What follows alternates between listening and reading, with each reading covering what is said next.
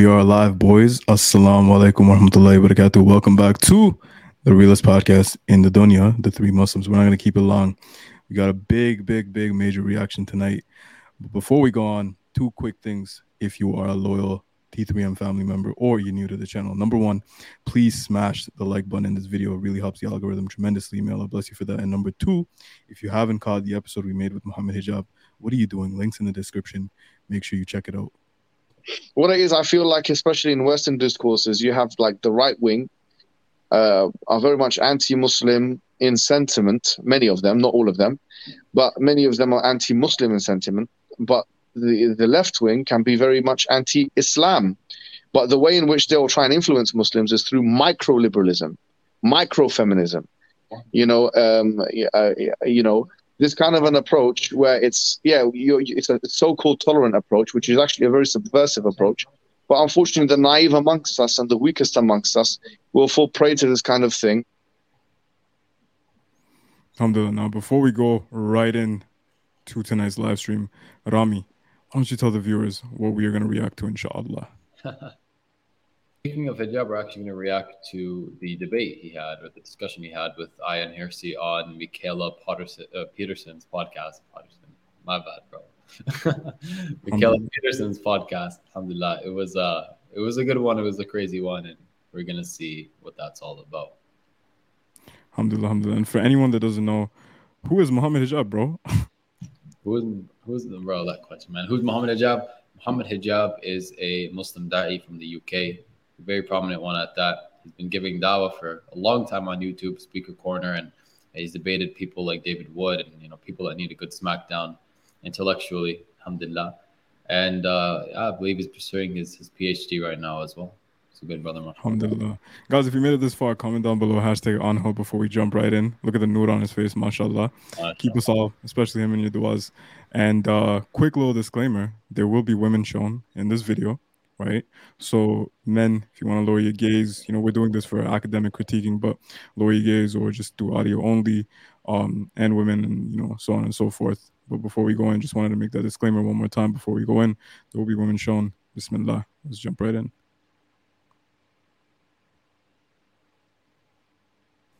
Do you think that there's a link between Muslim immigration in Europe and an increase in sexual violence towards European women?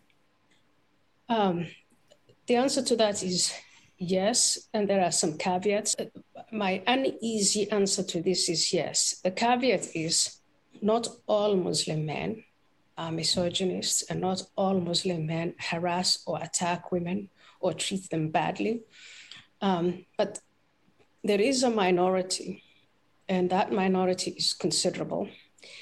And that minority of very young Muslim men have come from societies where women are viewed differently from the way they are viewed in Europe. And once they come to Europe, they start to behave in ways that are hostile to women. Sexual harassment, rapes, gang rapes, even syndicates or grooming gangs that prey on young girls. Now, what has Islam got to do with any of this? When you talk to religious leaders, Muslim religious leaders, what they say is, well, the behavior of these men is wrong, but the fact that women are around in public, uncovered, and by themselves is also wrong. Within Islam or within the tribal culture that some of these young men come from, women who are regarded as bad are regarded as unprotected. There definitely is a clash of values when it comes to the values of Europe versus the values of Islam. I've seen the data that she puts forward for the claims that she makes, Michaela. And just go for the idea. The idea is that Muslim men immigration coming into European countries causes an increase in rape. That's what she is saying. Now, look, she mentions, what is the data that she mentions? She mentions data from about 5 European countries, including but not limited to the United Kingdom, France, and Sweden. Now, what she then states is that there's evidence for a causal relationship in page 33.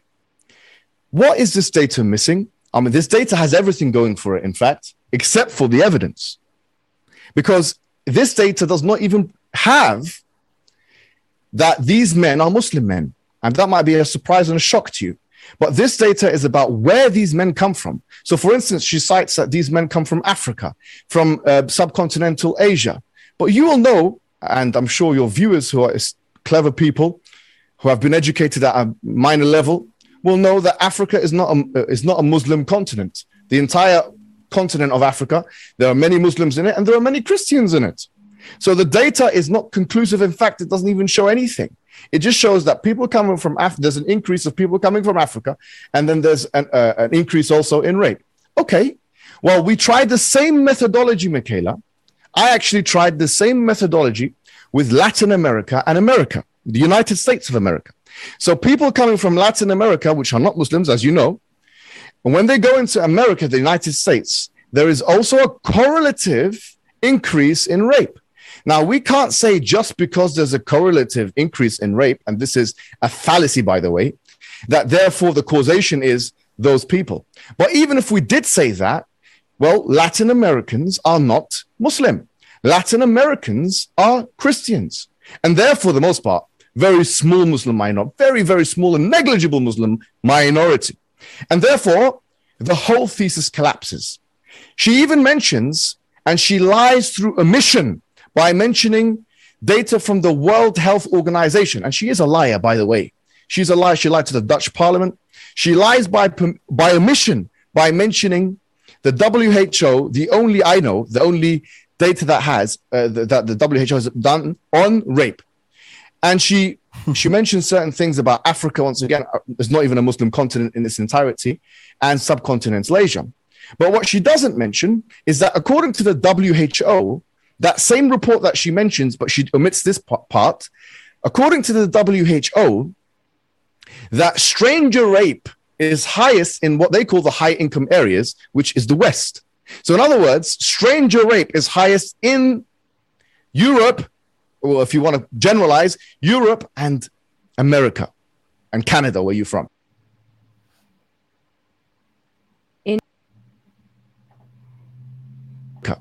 And Canada, where you're from. All right. On home, man.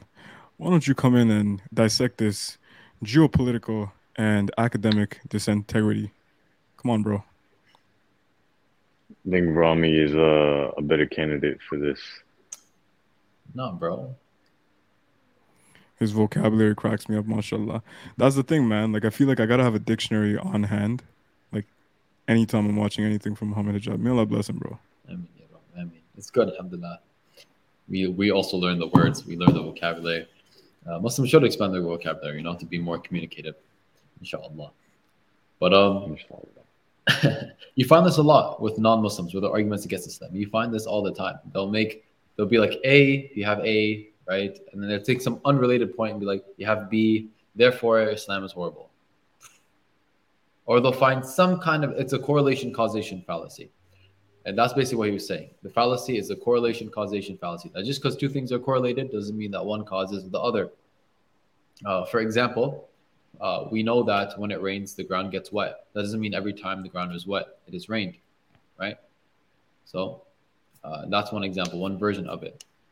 It doesn't exactly apply to that case, and that's its own thing. But very clearly, you see that just because you have an increase of immigrants, not even Muslim immigrants, African immigrants, and from other places in a place, and then at the same time you have an increase in assault and rape and all that stuff, that doesn't mean that it's coming from these people or by Muslims or from Islam. The leap is so great. I'm surprised she didn't hurt her knees doing that kind of thing. SubhanAllah. I don't know, bro. You remember when you first figured out that correlation doesn't always mean causation? And you just look around you and you just see the amount of people, bro, the huge population of people that use correlation as causation. They make X equal Y when merely there's just two correlations, right? And it just goes to show how you watch some videos like, David Wood and APUS and all these people. And a lot of the things they say, strictly from a scientific point of view, are not really scientific. They're correlative, not causative. And I feel like the more you go into correlation, the weaker your argument gets. Because I can make 5 examples right now, which I'm not, of correlation and just say, okay, because of that, X equals Y. But we wouldn't really get anywhere, bro. So the fact that someone like Ayan Hirsi, who supposedly, right, is on a big platform, Mikhaila Peterson podcast, daughter of Jordan Peterson, for any of you that don't know who she is. And the fact that if she really had a goal to refute hijab or Islam, quote unquote, she failed miserably, bro. But I'm not surprised because when you look at David Wood and, Muhammad Hijab, the debate they had, Muhammad Hijab told him something. Rami, I don't know how long he said, but I think he was like 10 years or 15 years you had to research Islam, and this is the best you could do. Exactly. And you know what? SubhanAllah, imagine trying to argue against the truth, right? That's basically what they're trying to do. They're trying to argue against the truth. Of course, you could take 10 lifetimes to try and argue against the truth and have nothing at the end. Allah subhanahu wa ta'ala says in the Quran, He revealed 1400 years ago in the Quran that the truth has come and the falsehood has vanished. 1400 years ago. You think someone's going to come now, like Ayan Hirsi or David Wood or Ridvan, or like anyone's going to come and make some amazing argument against Islam? No, they can't. Of course they can't. They're always going to appeal to some kind of fallacy, some kind of logical way of thinking, some kind of irrational proposition, or some kind of moral argument. It has nothing to do with Islam, and they can't even prove what they believe to begin with. And that's another thing. Her entire argument is presupposing what the West believes, as you guys will see. It presupposes things like feminism, whether you're talking first wave, second, third, fourth, fifth, sixth, whatever, how many waves are on, turning to a damn ocean here. Whatever waves they're on, man. They're assuming it's true to begin with, but why would they use such an assumption? That in itself is a fallacy. Quick comment from Sister Sam, writes, Angel only owns that one hoodie. Confirmed. And that's the thing, man. I would rather have someone that's loyal to one thing than someone that's, flippity floppity with a lot of different things, bro. If you really think about it, because what this shows me is when we launch T3M merch, inshallah, in the next few weeks, that he's going to be repping those hoodies, bro. And he's only going to be repping those hoodies, nothing else. So it's good to see that. SubhanAllah. Anna, do you have any input before we go to clip number 2? I have more than one hoodie. I just can't be bothered. You just can't be bothered.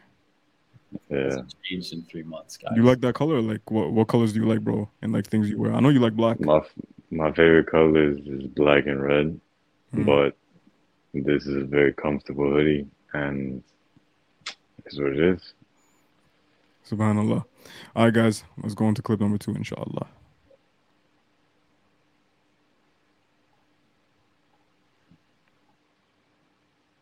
In your experience, is Islam innately misogynistic? The answer to that, unfortunately, is a clear-cut yes. Islam is misogynistic in its approach to women, but setting feelings aside and just looking objectively at what it is that Islam says about women, the answer is yes, it is misogynistic. And I'll give you a few examples. That would be good, yeah. And I think the best example, because it's so factual, is the law, Sharia law, Islamic law. Islamic law declares that a woman has to have a male guardian at all times. That's not required of males. In Sharia law, a man is permitted to have 4 wives. She's not permitted to have 4 husbands. In Islamic law, in Sharia law, a woman's testimony in court is worth half of that of a man. It's not the other way around. A sister inherits half of what her brother inherits. Wow. And this goes on and on. And I think because these basic tenets of law, Sharia law, when they're implemented and where they're implemented, you see a huge difference between the way men and women are treated, girls and boys are treated. And I would say that is misogyny. Misogyny needs to... All right, bro. Listen. I don't want to interrupt Muhammad Hijab, the great Muhammad Hijab, the learned Muhammad Hijab. Way more degrees, way more credentials than me. I'm a layman, bro. I've been probably studying Islam for maybe 1 or 2 years. The argument she's making, bro, Rami, you can fact check me if I'm wrong, but forensic recall, if you really study psychology, you understand that the reason a woman's testimony must, this is something I'm hypothesizing, obviously, is half as worthy of a man's testimony, is if you study forensic psychology and event recall and crime recall, right? Behavioral. Men recall more accurately in what actually took place. And this is proven in studies, right? Scientifically proven. They recall what actually happened, who was there, how many people were there, the actual things that went down. Women more accurately recall what could have happened, the emotions that could have been happening, what the man could have been up to, what the woman could have been up to, what type of situation could have been. They're better at that, right? But unfortunately, forensic recall and Sharia law, we only care about what actually happened, what witnesses saw, and stuff like that, predominantly for the most part. When she talks about a woman's inheritance being half, bro, at that time, majority of women were under the provisioning and guardianship of a man. This was before the whole strong and independent era. So the fact that a woman would get half makes sense because she already has a man taking care of her. So if anything, she's getting more than a man because a man's only getting half, a woman's getting a quarter, but she also has a man providing for her. But yeah, 100%, 100%. And one thing I want to add, I apologize if you said this and I missed it, but women tend to remember more of how something made them feel. They don't remember, not that they don't remember anything, but they remember less of what actually happened and more of how it made them feel, right? But, and all that was facts, but mashallah, it's facts, absolute facts. And I want to go in on the other things now because you basically, intellectually smacked her in the head with that one. And the second one, I want to double down on that. A woman's money is her money. She has no obligation to spend it on anyone. If she spends it on herself, it is halal. It's okay. So if let's say you have a father who dies, or okay, for you feminists out there, you have a mother who dies and she has $1 million, all right? Rich mother, mashallah, $1 million. She has no other relatives. She only has the 2 kids, 1 son, 1 daughter. Let's say you split it, 500,000 to the son, 500,000 to the daughter. The man is obligated to spend the 500,000 on his children, on his family, on his wife. The daughter has no obligation to spend it on anyone. She can spend it on her. She can spend $500,000 on herself, and there's no blame on her. So it doesn't make sense to take care of maybe 4, 5, 6 people with $500,000 and then give the other $500,000 to just one person. No, that doesn't make sense. Because when you give it to the man, you give it to 4, 5, 6 family members, right? Let's say lightest case scenario, 1 child and a wife. Let's say worst case scenario, just the wife, no children, right? Man and woman, that's still, $500,000 for 2 people versus 1. So in that case, it would be completely unfair. Next, we talked about this a lot, polygyny, men having multiple wives, women not allowed to have multiple husbands. From psychology to biology to whatever you want to look at, it doesn't make sense. It does not make sense. Let's say you had 4 husbands and 1 got you pregnant. The other 4 won't see a child, or the other 3 won't see their child, potentially, or even have a chance for 9 months. And let's say you want to have only 2 kids. You don't want to have more. If one guy's really lucky, he'll have 2 kids. And if 2 guys are relatively lucky, then they'll have a kid each. And then the other 2 will not have. And you have things like sperm competition. And even men, like there have been cases of men like killing the baby of their partner's other husband or other boyfriend. Like it's like, that's not obviously messed up and it's not justifiable in any way. But no matter how you look at it, the biology, psychology of a man, biology, psychology of a woman necessitates that a woman cannot have multiple husbands and that it's okay for a man to have multiple wives. And lastly, there's one more thing. Did she mention like covering up? Like women have to cover up and men? No. Okay, glad she didn't. That would have been even dumber of a point. But I always say this to women, and here's the thing, bro. When women say, "Oh, we're oppressed," why is that aura bigger than a man's aura? Like more surface area and all this. Women don't know how men feel and operate, bro. They don't know how we think. We have ghira because we know how men think, bro. TLDR. Yeah. In a nutshell. Yeah, and 100%. And one more thing I wanted to mention that she actually talked about was a woman needs a guardian at all times. A man doesn't. Why is that a bad thing? Why is that a bad thing? Why is it a bad thing to be, protected physically at all times? We're not saying it shouldn't be the case that, stay home so I don't have to go out and protect you. It should be you want to go out, I need to go out and protect you. It's not against the woman. It's in the hands of the man. The man has to take the mantle to be with his sister, mother, daughter, wife, whatever. It's a responsibility for a man, not something taking away from a woman. It's for the woman. It's protecting her. Like how many men on the street, get sexually assaulted and raped and that stuff. Obviously, it's gone up in recent years, unfortunately. How many Like, how many men walk down the street worried that another man's going to come and do some nasty things to them? Like, come on. This is fear for women, and this is a justified fear. And it's unfortunately, it's natural and normal, especially in this day and age. The Prophet ﷺ said, there will come a time where the female sheep herder doesn't have to worry about anything except Allah and the wolf eating her sheep. Meaning that there will come a time when Islam comes back, the Sharia comes back, Islamic State comes back, where there's full justice. Everyone will be too scared to even do something like that. But in this day and age, you need that. So Islam provides it.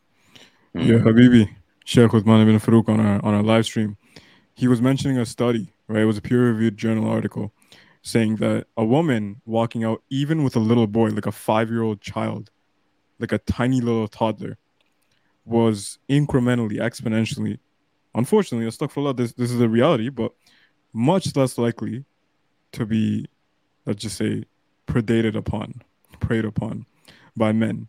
Because men are, here's the thing. This also goes for the people that are saying, oh, why in Islam, why do you have to defend yourself? Why do you have to fight the enemy? Listen, why can't people just not fight? They always say this, right? Allah doesn't talk about hypotheticals. Allah talks about reality, right? The Sharia law is here for reality. It's not here for fantasy.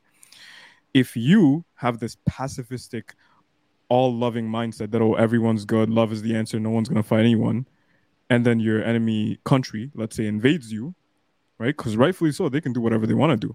This is reality, right? You can't be like, oh, hey, I didn't want to fight you. Why are you guys out here throwing hands, trying to scrap? It's not going to matter. Did you prepare for it? Are you prepared for it, or are you not? That's all that's going to matter. You can't live in this idealistic fairy tale, bro. So in Islam, we don't deal with ideal. We deal with real. We deal with, okay, this is what could happen. This is what might happen, right? It's not, oh, can a woman go out, and this is not a fatwa, by the way, can a woman go out without her hijab if no one else is there, right? Because I'm not going to give any fatwa, but it's like, look at realistically. Aren't there going to be people there? Statistically, probably, right? Shouldn't she cover up? For a man, does he have to do this if no one's... It's like, bro, we should always realistically just submit to Allah, because we understand the value and the wisdom behind the prohibitions and the restrictions. It's not here to control us, but Allah, the creator, knows his creation better than we as a creation know each other. Exactly. And even if you want to say that it's controlling and everything, why is control bad? Isn't control a good thing? Isn't that what people strive for, to have some kind of control in their life and everything? Why not control your desires, limit the harm and danger that could come to you? That's what Islam does. It limits the harm and the danger and the negative and the bad that could come to you if you follow it. What are the chances of, as Brother Fried mentioned, what are the chances of a woman getting attacked if there's a male guardian with her? The whole point is to protect her. And you're calling that misogynistic? Okay, let's let her fight for herself. If you want equal rights, equal fights, let's let them go out by themselves. Whatever happens, and they have to defend themselves. And if that's not misogynistic and disgraceful to you, then honestly, you're just a hypocrite at this point. Last thing I want to mention is you're a hypocrite in another way. Because if you look at Islam, the women don't have to fight wars, but men have to fight wars. If they're physically able to, mentally able to, they have to. Why are you not saying that this is sexist against men? Because reverse sexism is not true, clearly, bro. Haven't you seen the heaps and the piles, bro, of the memes? Like, feminism's on pause after, Ukraine got invaded. They're just like, oh, I'm gladly going to go to the kitchen now. It's like, that's the thing, bro. Like, there's double standards, there's hypocrisy. And this is the mainstream media. This is liberal secularism, just like you're talking about. They're constantly changing the goalposts, bro. They don't know what is what. They don't have one objective truth. They don't have one moral compass that stands no matter what. They don't have integrity. They're always going to constantly change these things, bro. And that's why in the UK, someone correct me if I'm wrong, but a few months ago, they were literally going to place a curfew on men.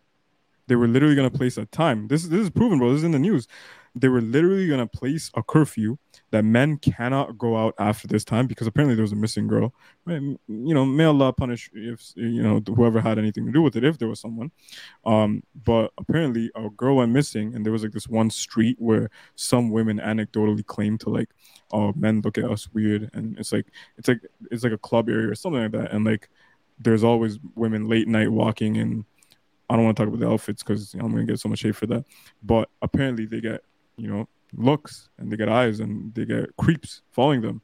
So the solution that the UK came out with was, let's put a curfew on men so no man can leave the house after this time. And this blew up on TikTok, bro. Why didn't they just put more police on the street or something?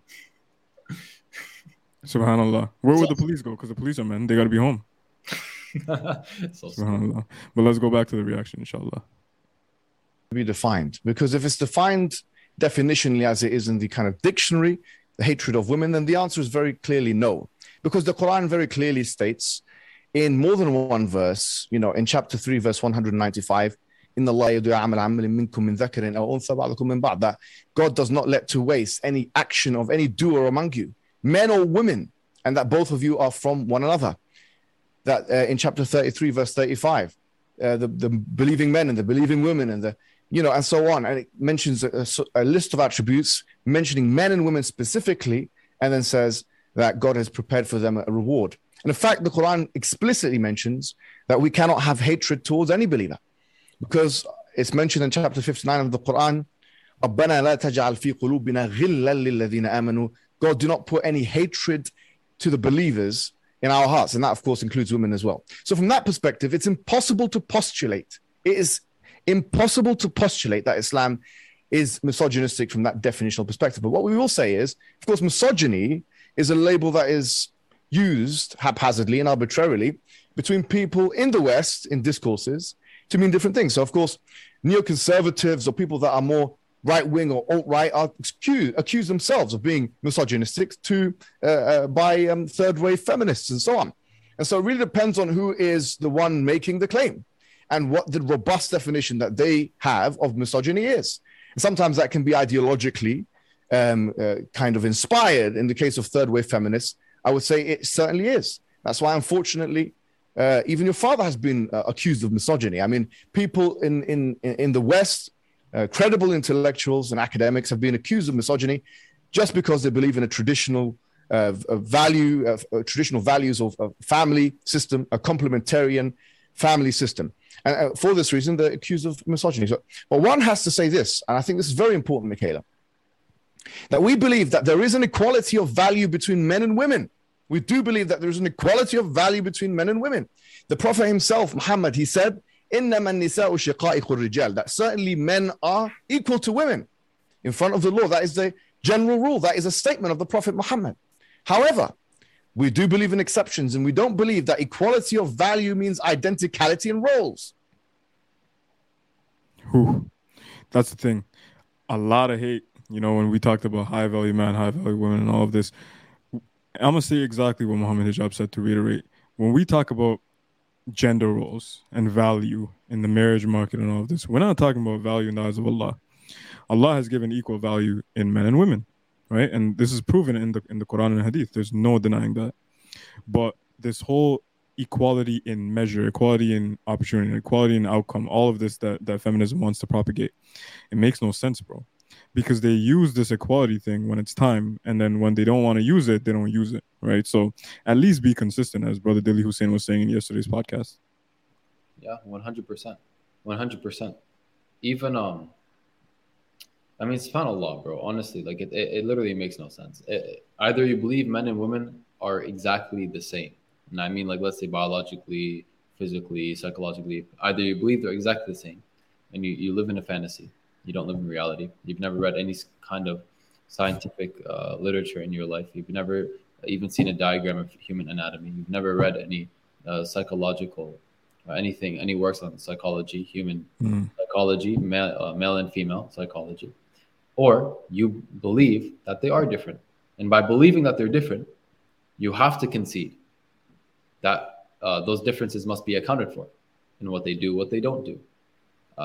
Another argument Muhammad Hijab made, not on the podcast, but a while ago, was that male firemen, right, male firefighters, respond faster.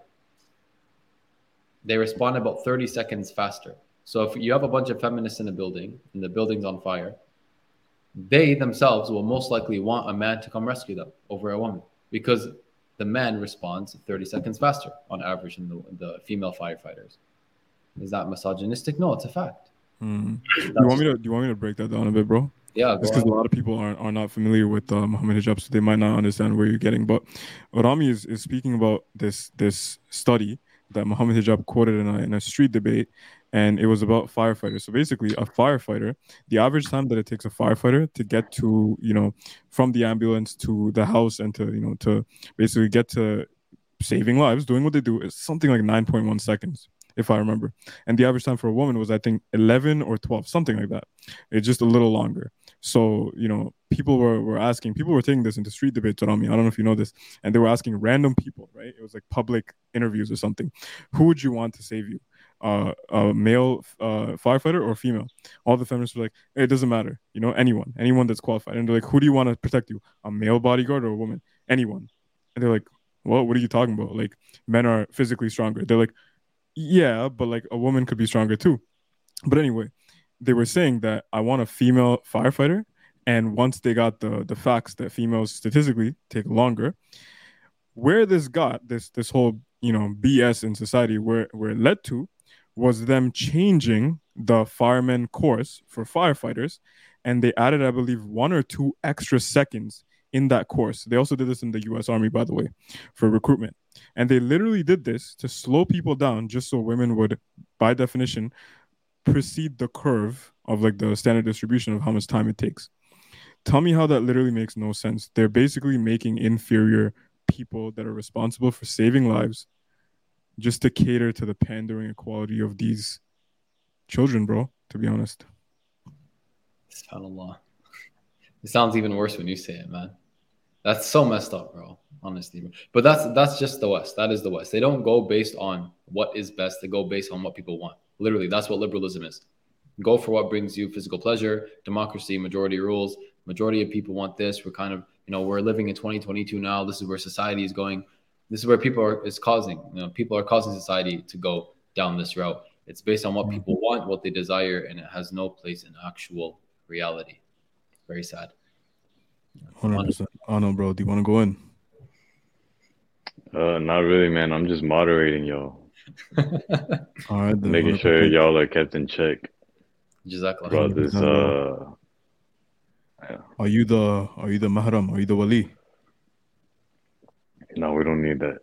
We don't need that. There we go. All right. Anything else that y'all want to say before we go on to the final clip for tonight? I think there's 2 more clips, actually. One is really short. Sorry, say that one more time? I think there's 2 more clips left, but inshallah. 2 more clips, bro. Rami knows. Bro, I'll say something. I'll say something because I haven't said anything the entire stream. All right. In regards to the other part that she was saying about the misogyny, and we were talking about like women can't go out because they need a protector. It's like I wanted to make the point that the sheikh made. I forgot the sheikh's name, but he was asked by this woman, and she was saying that like she felt oppressed whenever she heard about Islam, and saying the same thing, that she needs to be protected at all times, and that she needs to cover up, and she needs to do all this stuff. And then he was like, okay, if you go from like New York City, from one side of New York City to, I don't know, let's say like 10 to 15 blocks, you just walk all that uncovered, what are the chances that something's going to happen? It's like, okay, if it's daytime, probably not that much. Now let's say nighttime. Let's say it's like 10 o'clock at night, 11 o'clock at night. Go out and walk from like one side, like just several blocks. Go for an hour and just walk by yourself as a woman uncovered. Like, see where that's going to get you. Like, you're probably going to get snatched up, and you already know what's going to happen. So when he said it like that, it clarified everything for her, because he's like, okay, would you feel safe? Would you feel safe being uncovered by yourself at nighttime, walking through New York City or walking through California, San Diego, or something like that? It's like, well, the clear answer is no. So it's like, okay, well, if the clear answer is no, why are you so against covering up now? Why are you so against having someone there to protect you that okay, I'm safe? You know what I'm saying? So it's like it shows these arguments, well, not even arguments. It's not an argument, but these emotional outbursts. It's infallible. It's not real. It's not legit. I think number one, you're talking about Sheikh Ahmed Deedat, but I might be wrong on this, but I remember him saying something similar. Number two, Sister Sam writes, yeah, never mind. It's better if Anhel just moderates. I'm gonna keep talking. I'm gonna do my thing. Yeah, just because Sister Sam said that, Anhel's gonna keep talking now. So good job. Look what you've done, bro. Now me and Rami are never gonna get to speak our mind, bro. You done messed up. Sister Nyama writes, here in NYC, crime against women has increased every single day. A woman is stabbed or killed. Just a few hours ago, a torso of a female was found inside a plastic bag in a shop. Subhanallah. Sister Sam writes, I'm kidding. I know, sis. I know you're kidding. I'm calling you sis too. You know I'm calling you sis. You know that's a guy, right? I'm calling this sis, bro. Because in the beginning... Why? Trying to find this, bro. Let me try to find this right there. That's what I'm calling a sis. Yeah, it is. Oh. You're going to make jokes with me. You're going to expect me to, amplify that and take it all the way. So don't make jokes if you can't handle it. Crime against women has increased here in NYC. Yes. I'm a girl. Oh, you're actually a girl. Yeah. Yo, she's a girl. Yeah, she is. Oh, damn. You know what's weird? I've been calling Sam bro for like the last few weeks on the streams. And nowhere did she correct me. So subhanAllah, if you're actually a girl, then it is what it is. It is a girl. Rami, fight me. All right. Bismillah. Anyway, we're going to go back to it now. We believe our system is superior. We believe the system is failing. We believe that nuclear households are being destroyed in the West. We believe that you've got it wrong. We believe that we've got it right. And so in order to defeat us in argument, you must first argue from first principles. And so, yes, we do have differences with Western, especially second wave or third wave feministic discourses, but that does in no way show or indicate that Islam is misogynistic. To the contrary, and one last thing I will say is McGann herself is blissfully ignorant. Ayan Hirsi McGann, blissfully ignorant of the Islamic tradition, the underqualified, overconfident, ultra-crepidarian, academic charlatan, right-wing apple polisher, obsequious woman that she is, doesn't even know that it doesn't even know the basics of the Islamic tradition. Mentions in her book Heretic in page 77 that we worship Muhammad. She doesn't even know the basics of the religion. She makes squandering mistakes one after the other about gender in jurisprudence in Islam in her latest book, Pray. You can see it in page 151, where she makes a series of unsubstantiated claims about Muslim women and their rights in Islam, saying that their rights can be sold to strangers and all kinds of nonsense propositions which have no basis in the religion of Islam.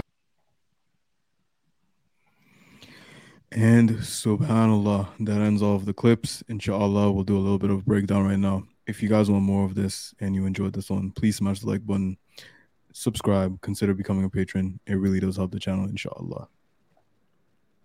Inshallah.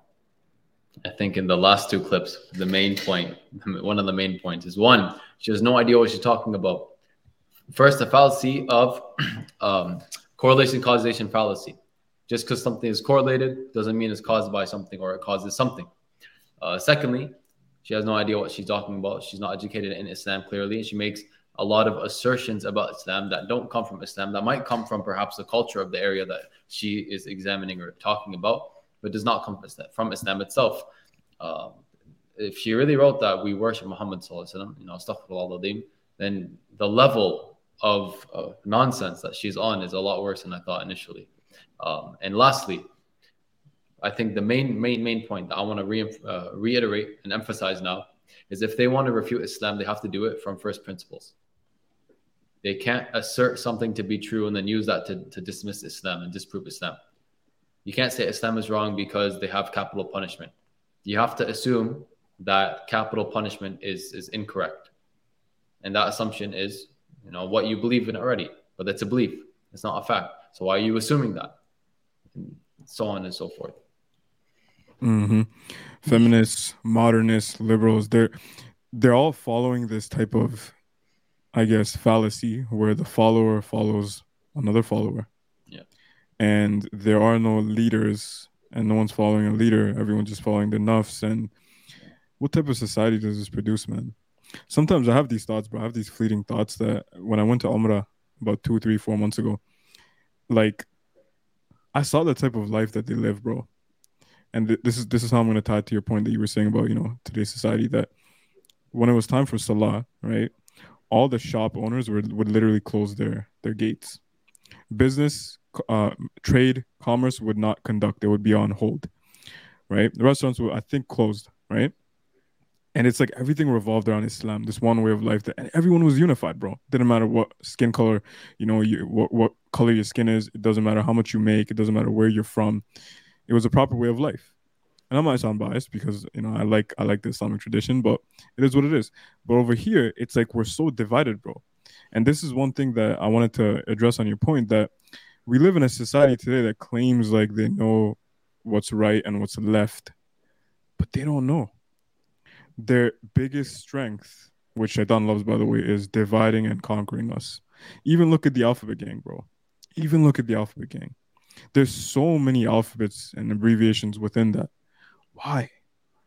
We're all human beings. We're all male or female. But it's like you want everyone to be a special snowflake. You want everyone to belong to one group, thereby creating by default many groups and more segregation. What is the point of this? Yeah. It puts the focus of people on people. And this is what Muhammad Hijab was saying, that we believe our way of life is superior because we don't have the focus on us. The focus was never supposed to be on us to begin with. It was supposed to be on worshiping Allah, on the Creator, on one important thing, not, what you are, or what I am, or what I believe, or what you believe, or what we feel. Yeah, exactly. And that's the main point, that everything that they believe in, everything that they practice is based on what they feel. It's only based on what they feel and what they think and what they desire. Islam is based on its aqidah. Our Sharia is based on the aqidah of Islam, the belief of Islam. And the belief of Islam as a whole is proven through the Quran, through the Sunnah. We've talked about it. Go to episode, 2, Proving Islam, something like that. And all throughout our channel, we talk about it. Islam is proven through its evidences. Once you prove Islam, that Islam is true, and it should be followed, you base your life off the aqidah. From the aqidah comes the Sharia. And by the way, Sharia law is not some backwards, crazy, insane, tribalistic way of life. Sharia law encompasses everything, like washing your private parts after you use the bathroom. Sleeping. Hold up. Relax, Rami. You're offending the viewers. Tone down the way that you're saying things. My bad. I won't mention anything to hurt their little feelings. Jazakallah khair for moderating. MashaAllah. But I changed my background just for you, man. Because you said your favorite color is red, by the way. So I hope you appreciate it. Bro, if Anho's moderating you, who's moderating Anho? Allah subhanahu wa ta'ala. Oh, yeah. Allah subhanahu wa ta'ala. SubhanAllah. May we be cognizant of Allah's moderation in our lives and submit to it. I mean, Anho, go on. Rami, go on, bro. Actually, that's the point. Now, people need to be cognizant of Allah subhanahu wa ta'ala. That's what Allah subhanahu wa ta'ala says. Basically, have taqwa of Allah. Have consciousness of Allah. Remember Allah subhanahu wa ta'ala. Know that He is watching you. And the highest level of taqwa is to worship Allah as if you can see Him and know that He can see you. It's facts. So this podcast that went on, this debate with the three of them, I was Mikhaila Peterson throughout this entire thing. I think a lot of people were saying she was objective. I didn't see the whole thing. There was one person that put a certain timestamp, and they're like, for everyone who's saying she's objective, look at this. I didn't watch it. I didn't have time to. But I think she was pretty fair throughout the whole thing. I saw a bit of it, and from what I saw, I can say she seemed pretty in the middle. Well, I mean, from what you showed, she seemed like she was being swayed by what Megan was saying.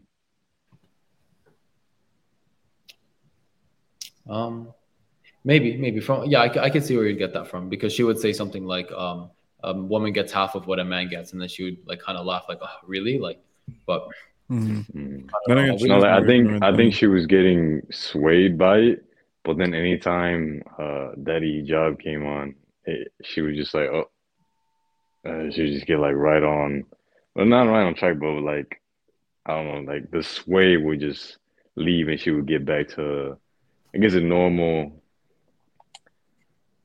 I don't even know the word for it. neutral. I don't even know the word for it. Yeah, neutral. There you go. Jazakallah. Yeah. Wayakum, bro. Wayakum.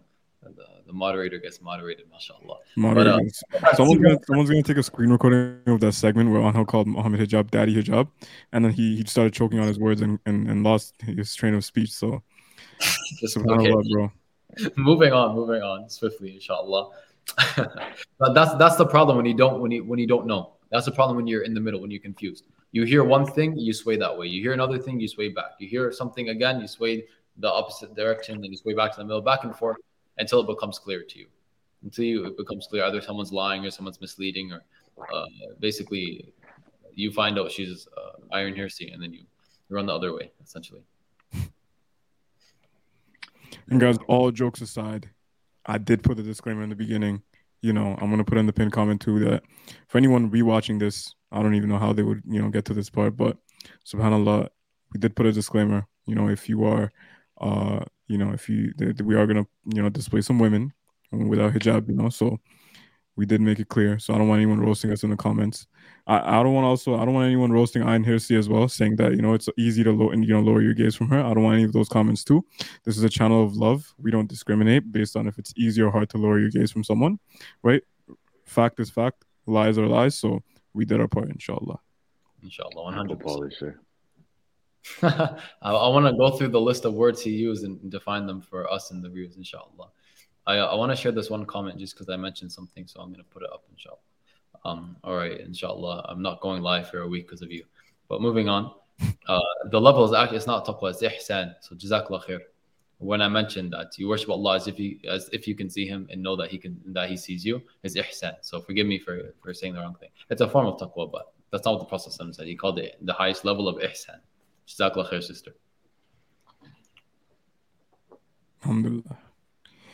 All right, now we kill them with quality, bro. We don't kill them with quantity. So less is sometimes more. I know we have some 1 hour long podcasts, 90 minutes, even 2 hours sometimes. But I think we got most of the points across for this one, inshallah. If you guys have nothing else to say, then we should wrap it up. I want to see what ultra-crepidarian means. Go for it, bro. Live dictionary pulling up. Yeah, ultra-crepidarian, expressing opinions on matters outside the scope of one's knowledge or expertise. All right. What about apple polisher?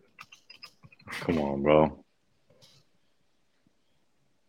A person who behaves obsequiously to someone important. Okay. Obsequious. What is obsequious? Yeah, obsequious. What does obsequious means? Obsequious means obedient or attentive to an excessive or servile degree. Servant of the white man, basically. Sister Stam, a paid T3M family member, is requesting Rami to give a Quran recitation. Do you want to recite one surah even before we wrap it up? Man, this girl, bro. Every single time I'm live, she says the same thing. I can't say no to that. It's been a long day, but the words of Allah subhanahu wa ta'ala are beautiful regardless of how my voice sounds. So smash this like button, guys. Smash the like button. Share this video. Look what Rami's doing for us. Alhamdulillah. أعوذ بالله من الشيطان الرجيم بسم الله الرحمن الرحيم الحمد لله رب العالمين الرحمن الرحيم مالك يوم الدين إياك نعبد وإياك نستعين اهدنا الصراط المستقيم صراط الذين أنعمت عليهم غير المغضوب عليهم ولا الضالين آمين MashaAllah. All right, so the UK peeps that requested that and he delivered, you guys can sleep well and sound now. Alhamdulillah. Make some dua for Rami and make some dua for us, inshallah. If you guys made it this far, comment down below, #Quran recitation. Rami, bro, Allahumma barik, bro. I gotta ask you a personal question just for me, all right? No one else. Give me some pointers, bro. Give me some tips on getting it to that point that you're at, alhamdulillah, with the recitations. SubhanAllah, bro. Honestly, it takes a lot of practice. Like, if I don't want to equate reciting to singing because reciting is so much more beautiful and eloquent, has tajweed, but when you look at both training your voice, it takes a long time. So if you want to sound like, Nasr al-Qatami, Mansur al-Salimi, all these different beautiful reciters, mashallah, and also look out for the Quran recitation reaction we did with FTD, inshallah, for when it drops, and sound like the Qari that recited there. It takes a long time to train your voice. But the best tip I can give is stick to one style, get a Quran teacher, focus on the tajweed. My tajweed isn't the best, but focus on the tajweed, pronounce everything properly, the way Allah subhanahu wa ta'ala revealed it to be pronounced, and feel the words of Allah subhanahu wa ta'ala. You're not just singing a random song about a girl or a boy. You're reciting the words of Allah subhanahu wa ta'ala. These are serious things. Recite it in a serious manner, and stick to one reciter, inshallah, and learn from them. Alhamdulillah. Bro, I actually took in everything you said. I'm going to start applying it as soon as yesterday. Inshallah. I really want to apply it. How do you learn from them? You just listen to them? Yeah. That's it. You just mimic them. Basically.